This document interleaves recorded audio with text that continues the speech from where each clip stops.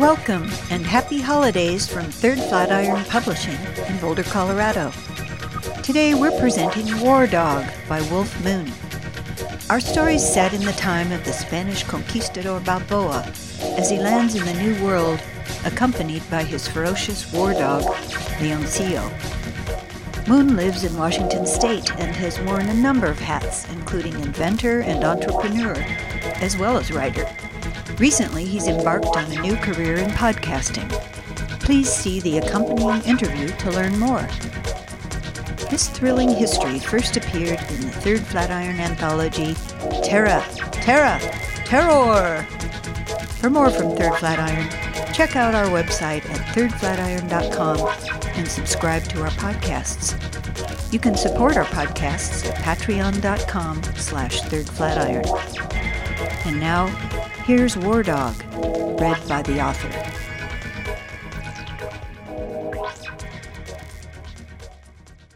War Dog by Wolf Moon.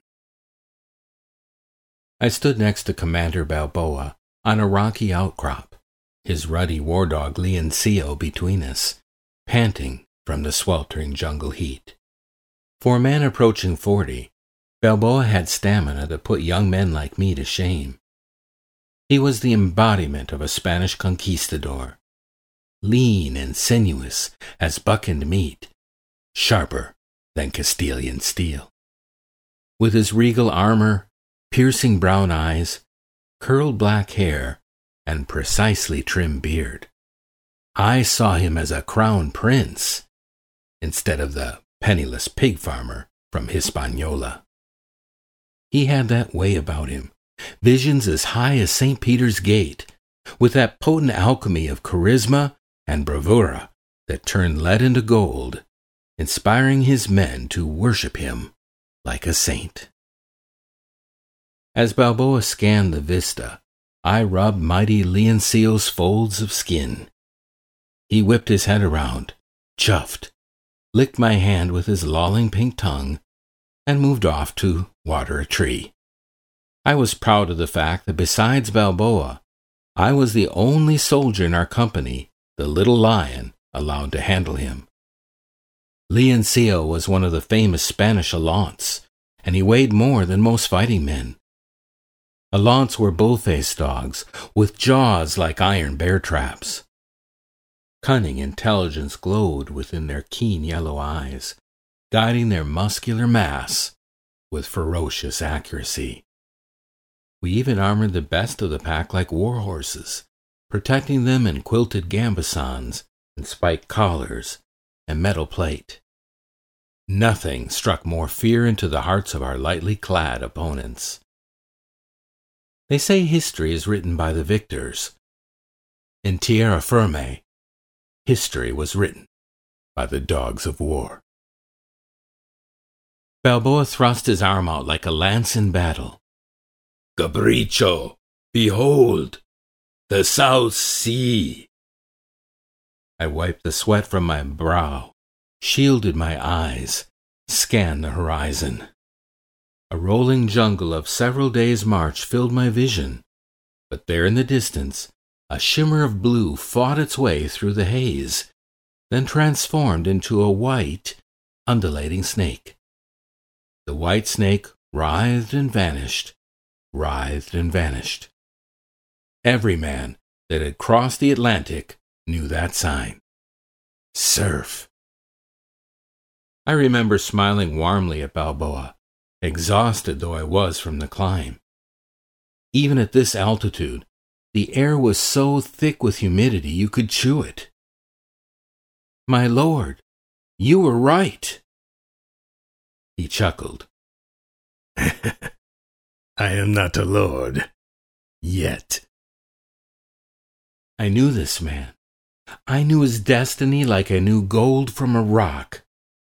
The ocean that shimmered in the distance was living proof of the faith I had placed in him from the first day I had found him hidden in a barrel, a stowaway with his pup on Governor Enciso's ship, sailing from Hispaniola to this land. When enraged Enciso had ordered Balboa and his dog thrown overboard, I had stood at Balboa's and Leoncio's side, swinging my fists and swearing by all the saints they would have to throw me over with him. Pizarro had been there, more than ready to oblige. But I suppose seeing a young man's courage softened Enciso's heart, and he spared us. "You will be a lord," I assured Balboa. "The crown will name you Duke of Tierra Firme."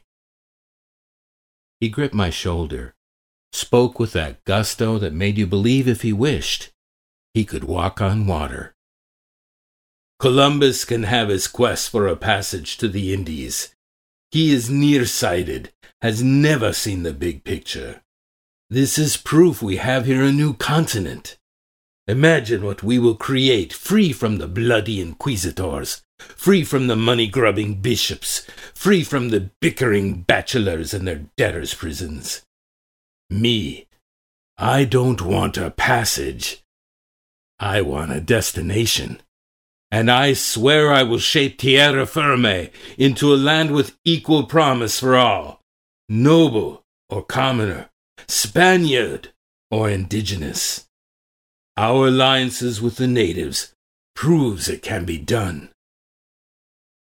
I was certain he was right. Balboa had even won over a powerful tribe by taking the Princess Fulvia as a wife.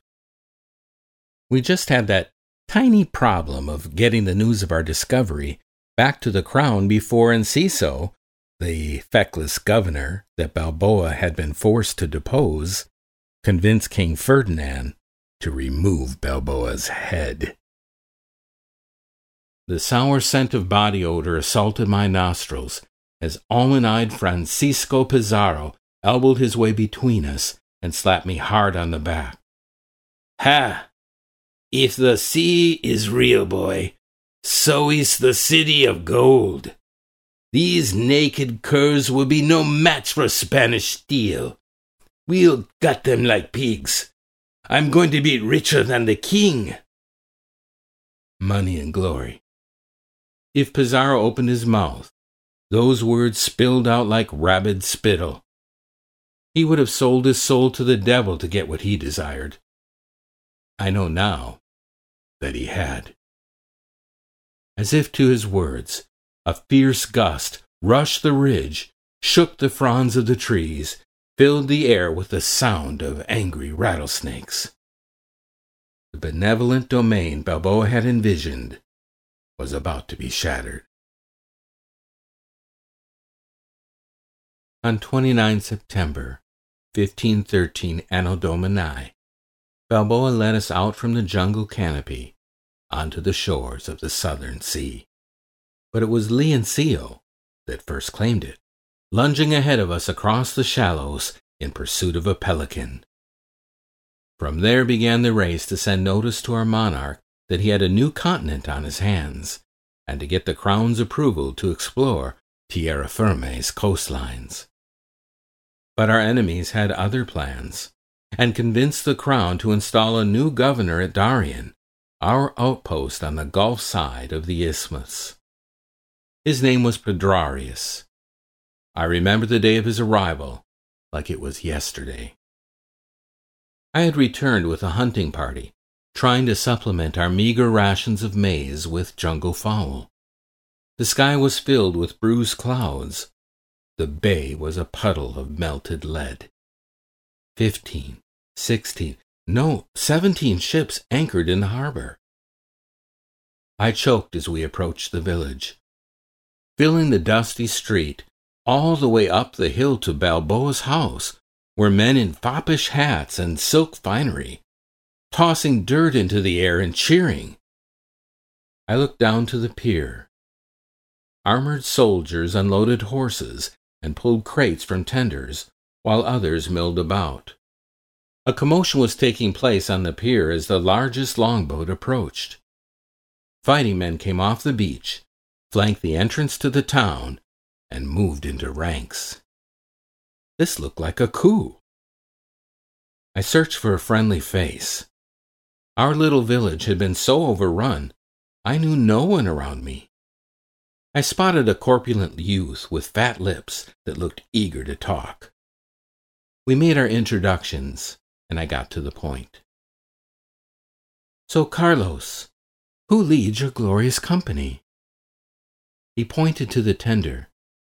"The new governor of Darien. His men call him Pedarius." My heart thumped. A fighting man, this Pedarius? The youth stood on his toes, trying to see over men's heads.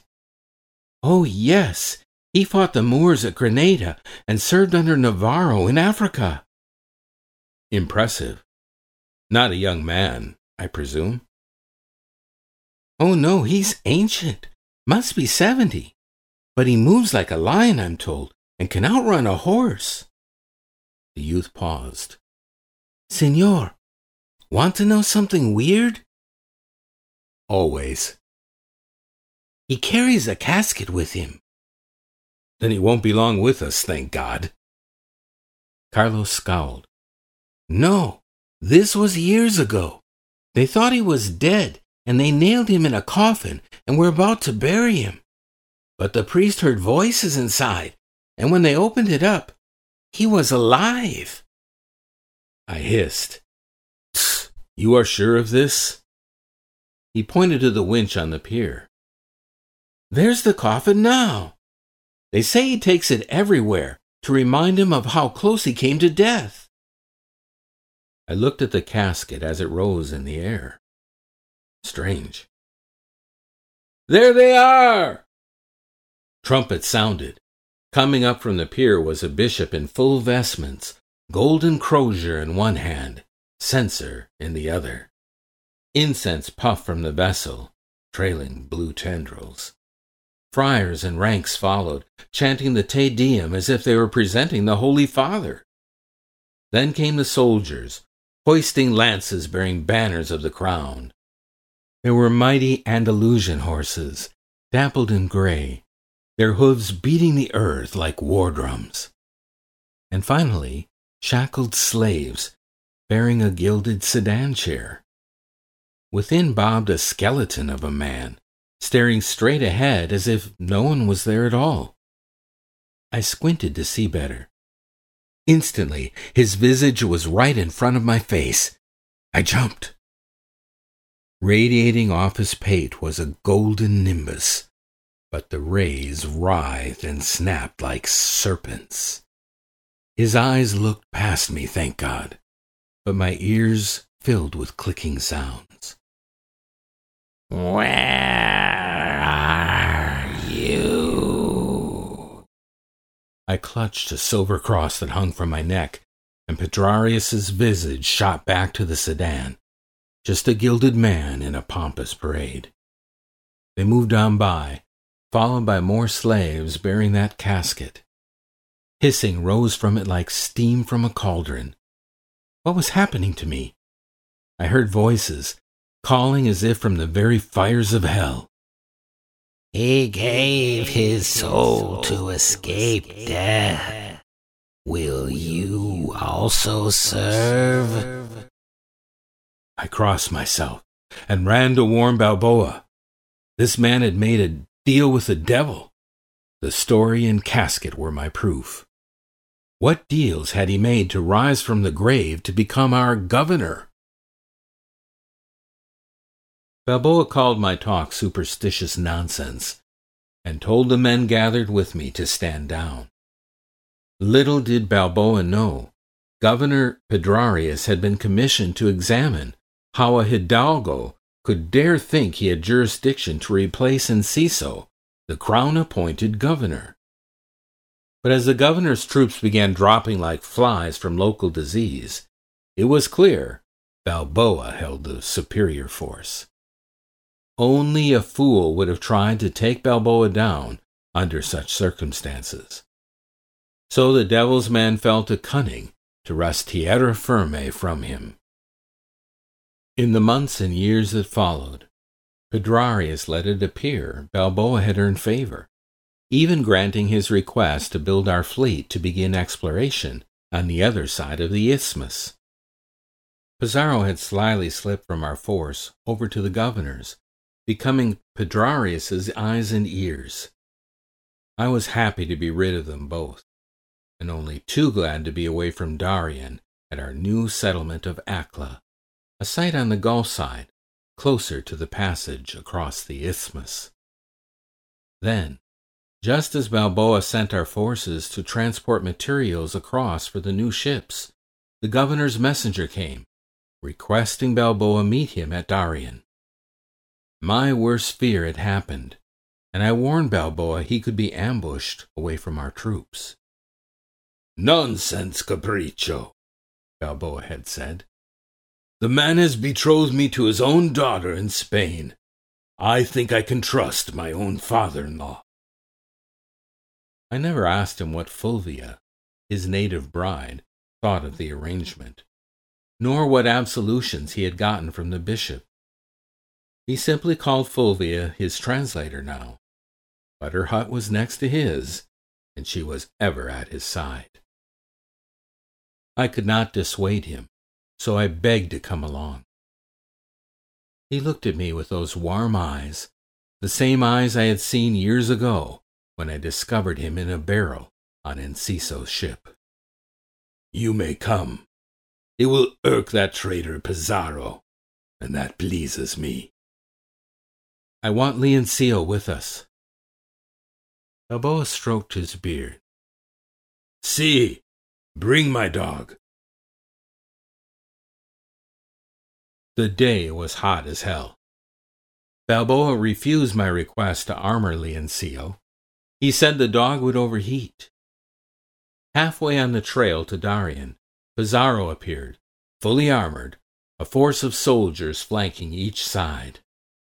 Balboa drew our handful of men and Fulvia to an abrupt halt. Leoncio lunged at his leash, but I commanded him to heel. Balboa's voice rang out. "What is the meaning of this, Francisco?" Pizarro unsheathed his sword, eyes black as the abyss. From the brush, I saw arquebusiers light match cords and clip them into the serpentines of their firing mechanisms. "You are hereby arrested by order of Governor Pedrarius for crimes of treason against the crown." "Treason? I am the crown's faithful servant." Pizarro spat. "You have declared yourself king of your own kingdom over the lands of the South Sea." My blood boiled. "Who says?" Pizarro narrowed those almond eyes on me. "I say, boy, and I have the sworn testimony of 3 other officers." He nodded to the men at his side. "Arrest them!" Fulvia dived into the brush. Leoncio, snarling beside me, lunged with all his fury, breaking my grip on the leash. "Leoncio, no!" I shouted, but the arquebusiers fired. Hard in my throat, I saw blood spurt from several ball strikes, heard a high-pitched yelp, and yet Leoncio charged ahead with all the power of a maddened bull. Pizarro dropped to one knee, held his blade forward, pommel gripped in both hands. Leoncio tried to turn, but his momentum carried him forward, and Pizarro impaled him with a thrust. Their bodies rolled across the ground. Pizarro alone rose up. The bastard had killed our dog. Blind with rage, I drew my sword, bellowed a cry, and charged. Why was I flying sideways? Why did a lance of fire shriek through my chest? What was this volley of thunder? There were no clouds in the sky. Why was darkness falling? It was not the time for night. Slurp, slurp, slop, slop. Capriccio. Woof. Shlop, shlop, shlop, shlop, shlop, shlop. I opened my eyes to a pink tongue sliding across my lips. Ugh. Dog breath. Dog breath. I lifted my head. Leoncio's golden eyes smiled down on me. Woof! Little lion! I reached up, grabbed Leoncio by the scruff, gave him a mighty hug. Bad idea. Pain lanced my chest, and my head spun. You should rest. The voice was soft, feminine, and had that familiar Chibchan accent. His blood binds to yours. Sweat drenched my skin and forehead. Fire burned inside me, coursing through my veins. In lucid moments, I could see the dark-skinned legs of natives. In dark moments, I saw a steaming mercurial pool, whispering with spirit voices, lapped by a pink tongue. I did not know the first day I stood. I only know that I was alive, and as I leaned against the shack's door frame, I realized I was looking upon Panama Viejo, our settlement on the South Sea shores. A few Spaniards and natives were casting nets over the shallows. Leoncio rose from outside, blessed me with a wet slurp. I bent down and ran my hands over his skin. Remarkable. There wasn't a mark on him. He loved you, you know. It was Fulvia, coming out of her hut, dressed in a brilliant white long shirt. I stood. How is this possible? Is this heaven? Fulvia worked the word cielo over her tongue. Sorry, senor. No. Then how am I alive? She pointed to Leoncio. They threw you in hole with him. Hole? You mean grave? Si, grave. His blood mixed with yours. I come back, find Leoncio dug you both out.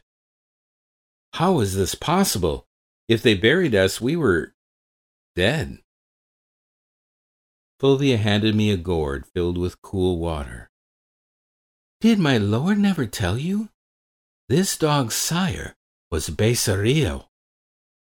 Yes, Ponce de Leon's war dog. He told me. She motioned for me to drink.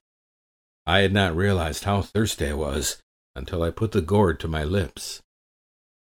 Why do you think Ponce searches for, how do you say, fountain of underworld? Because his dog must have drank from it on one of their journeys, and he does not know where. I drained the gourd. How would he know that? She took the gourd from my hands. Because his dog kept coming back to life, like this dog just did. Leoncio woofed. It was a crazy story, but I knew some of the tales about Becerrillo, how he had killed 33 attackers in a half hour, and not a scratch on him. The tales were legendary. And I had just seen Leoncio hit by lead shot and run through with a sword. No dog, not even in a launt, could survive that. But here he was, panting at my side. Fulvia's dark eyes shimmered. His blood spilled in your wounds. Your blood in his blood bubble with underworld fountain now. Comprende? I ran my hands over my bare chest.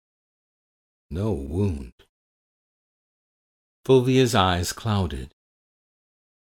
My Lord Balboa had such life. This dog had bled on his wounds too.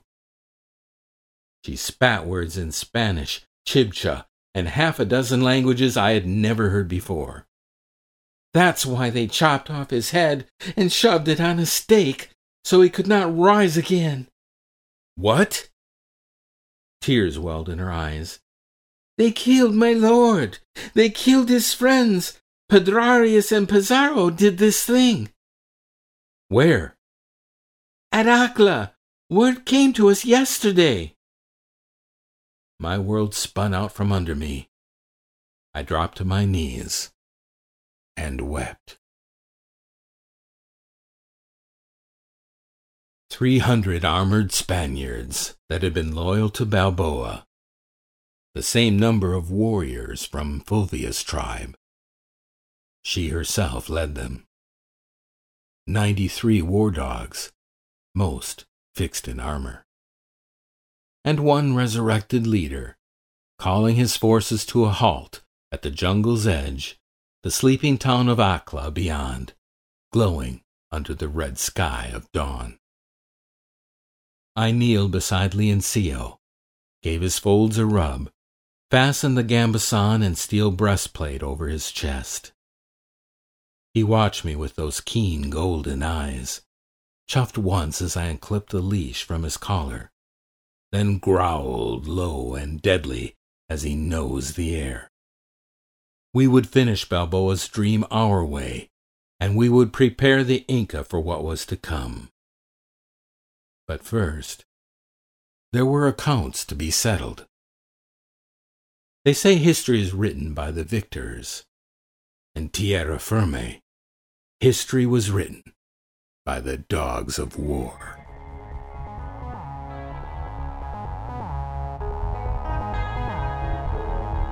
Thanks for listening to this podcast from thirdflatiron.com. Original music by Disco Volante. Sound production was by Andrew Cairns.